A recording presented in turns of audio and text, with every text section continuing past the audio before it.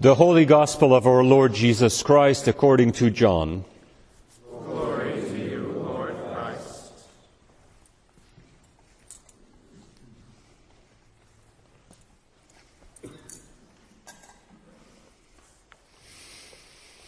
Now, before the festival of the Passover, Jesus knew that his hour had come to depart from this world and go to the Father.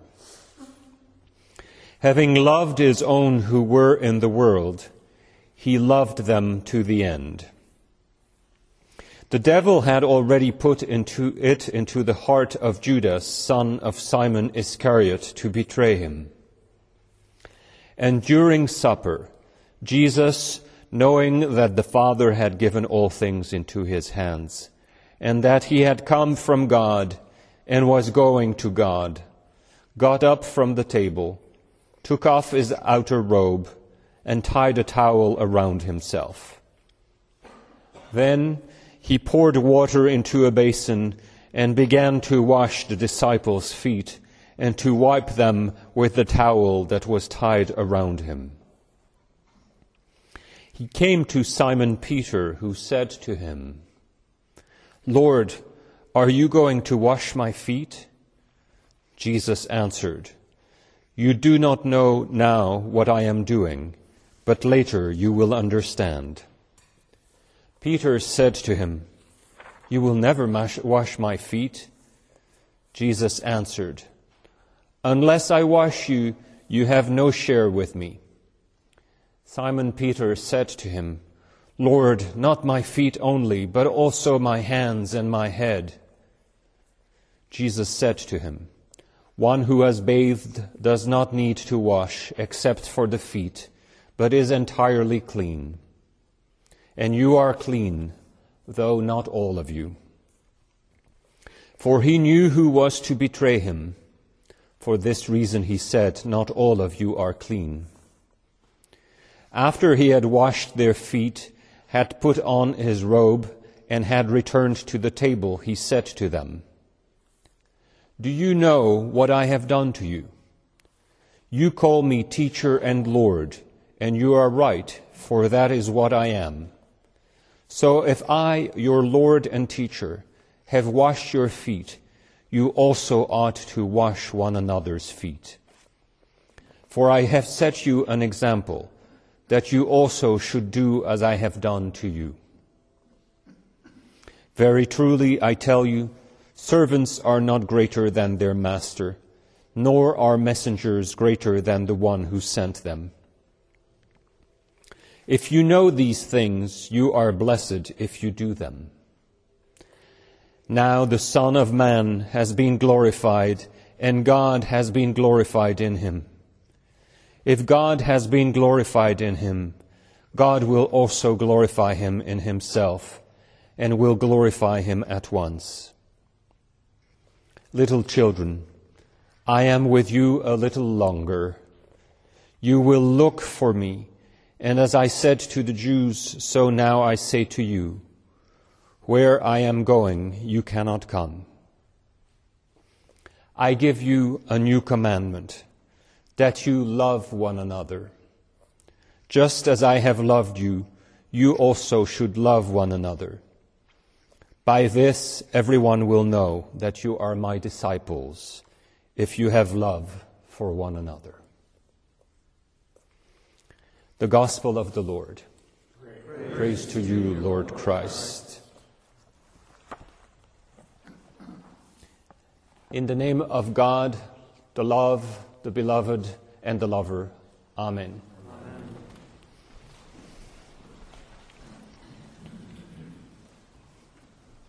Love one another, just as Christ loves you. You will be known as followers of Jesus by the love you have for one another. That is tonight's important message. Love one another as Christ loves you. And Jesus taught this important lesson by a show and tell. He washed the feet of the disciples as an example of the love he showed them. That evening, the disciples got an embodied experience of what Jesus wanted them to live by. Love one another as I love you. The human need for physical embodied practices seems universal. Before the age of literacy started to spread in Europe in the 16th century, things like pilgrimage, prayer beads, body prostrations, bows and genuflections, blessing oneself with the sign of the cross, statues, sprinkling things with holy water, theatrical plays and liturgies, incense and candles, all allowed the soul to know itself through the outer world. Even in our literate age, these practices often talk to the soul more deeply and effectively than what preachers and teachers can achieve with words. I'm trying anyway.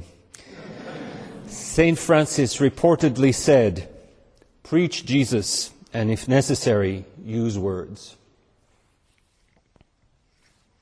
Throughout Christian history, these embodied practices have been with us. Some of these practices we call sacraments. Many other of these practices have sacramental value, even if they are not part of our list of 7 sacraments. Our reading tonight from 1 Corinthians tells us of the institution of the Eucharist, a central sacrament in our Christian practice. But I will focus on our Gospel reading. Our reading from the Gospel according to John tells us of an action of Jesus that feels like a sacrament to me. The washing of the feet was a visible sign of God's love for us in the life of Jesus of Nazareth and beyond the life of Jesus of Nazareth. But before we envision the meanings of Jesus' foot washing, let's get our bearings of first century Eastern Mediterranean hospitality in order to better understand the counterculture that John the Evangelist presents in his Gospel. In Jesus' time, when people were invited to partake of an important meal at someone's house, they would have bathed at home before attending the meal. In going to their host's house, they would have had to walk the streets in their open sandals. Urban streets were often unpaved and nearly always filthy with animal and human waste. In walking the streets to their host's house, the guests' feet would have gotten dirty again. Upon arrival at their host's house, they would have benefited first thing of the courtesy of a foot washing. As Jesus says, one who has bathed does not need to wash except for the feet, but is entirely clean. Normally, the foot washing would have occurred prior to the meal. Also, the foot washing would have been performed by a slave or a low-ranking servant, certainly not by the host or the guest of honor. From this anthropological background to foot washing, we know that John is relating the foot washing as a symbol, a multi-layered symbol as it is.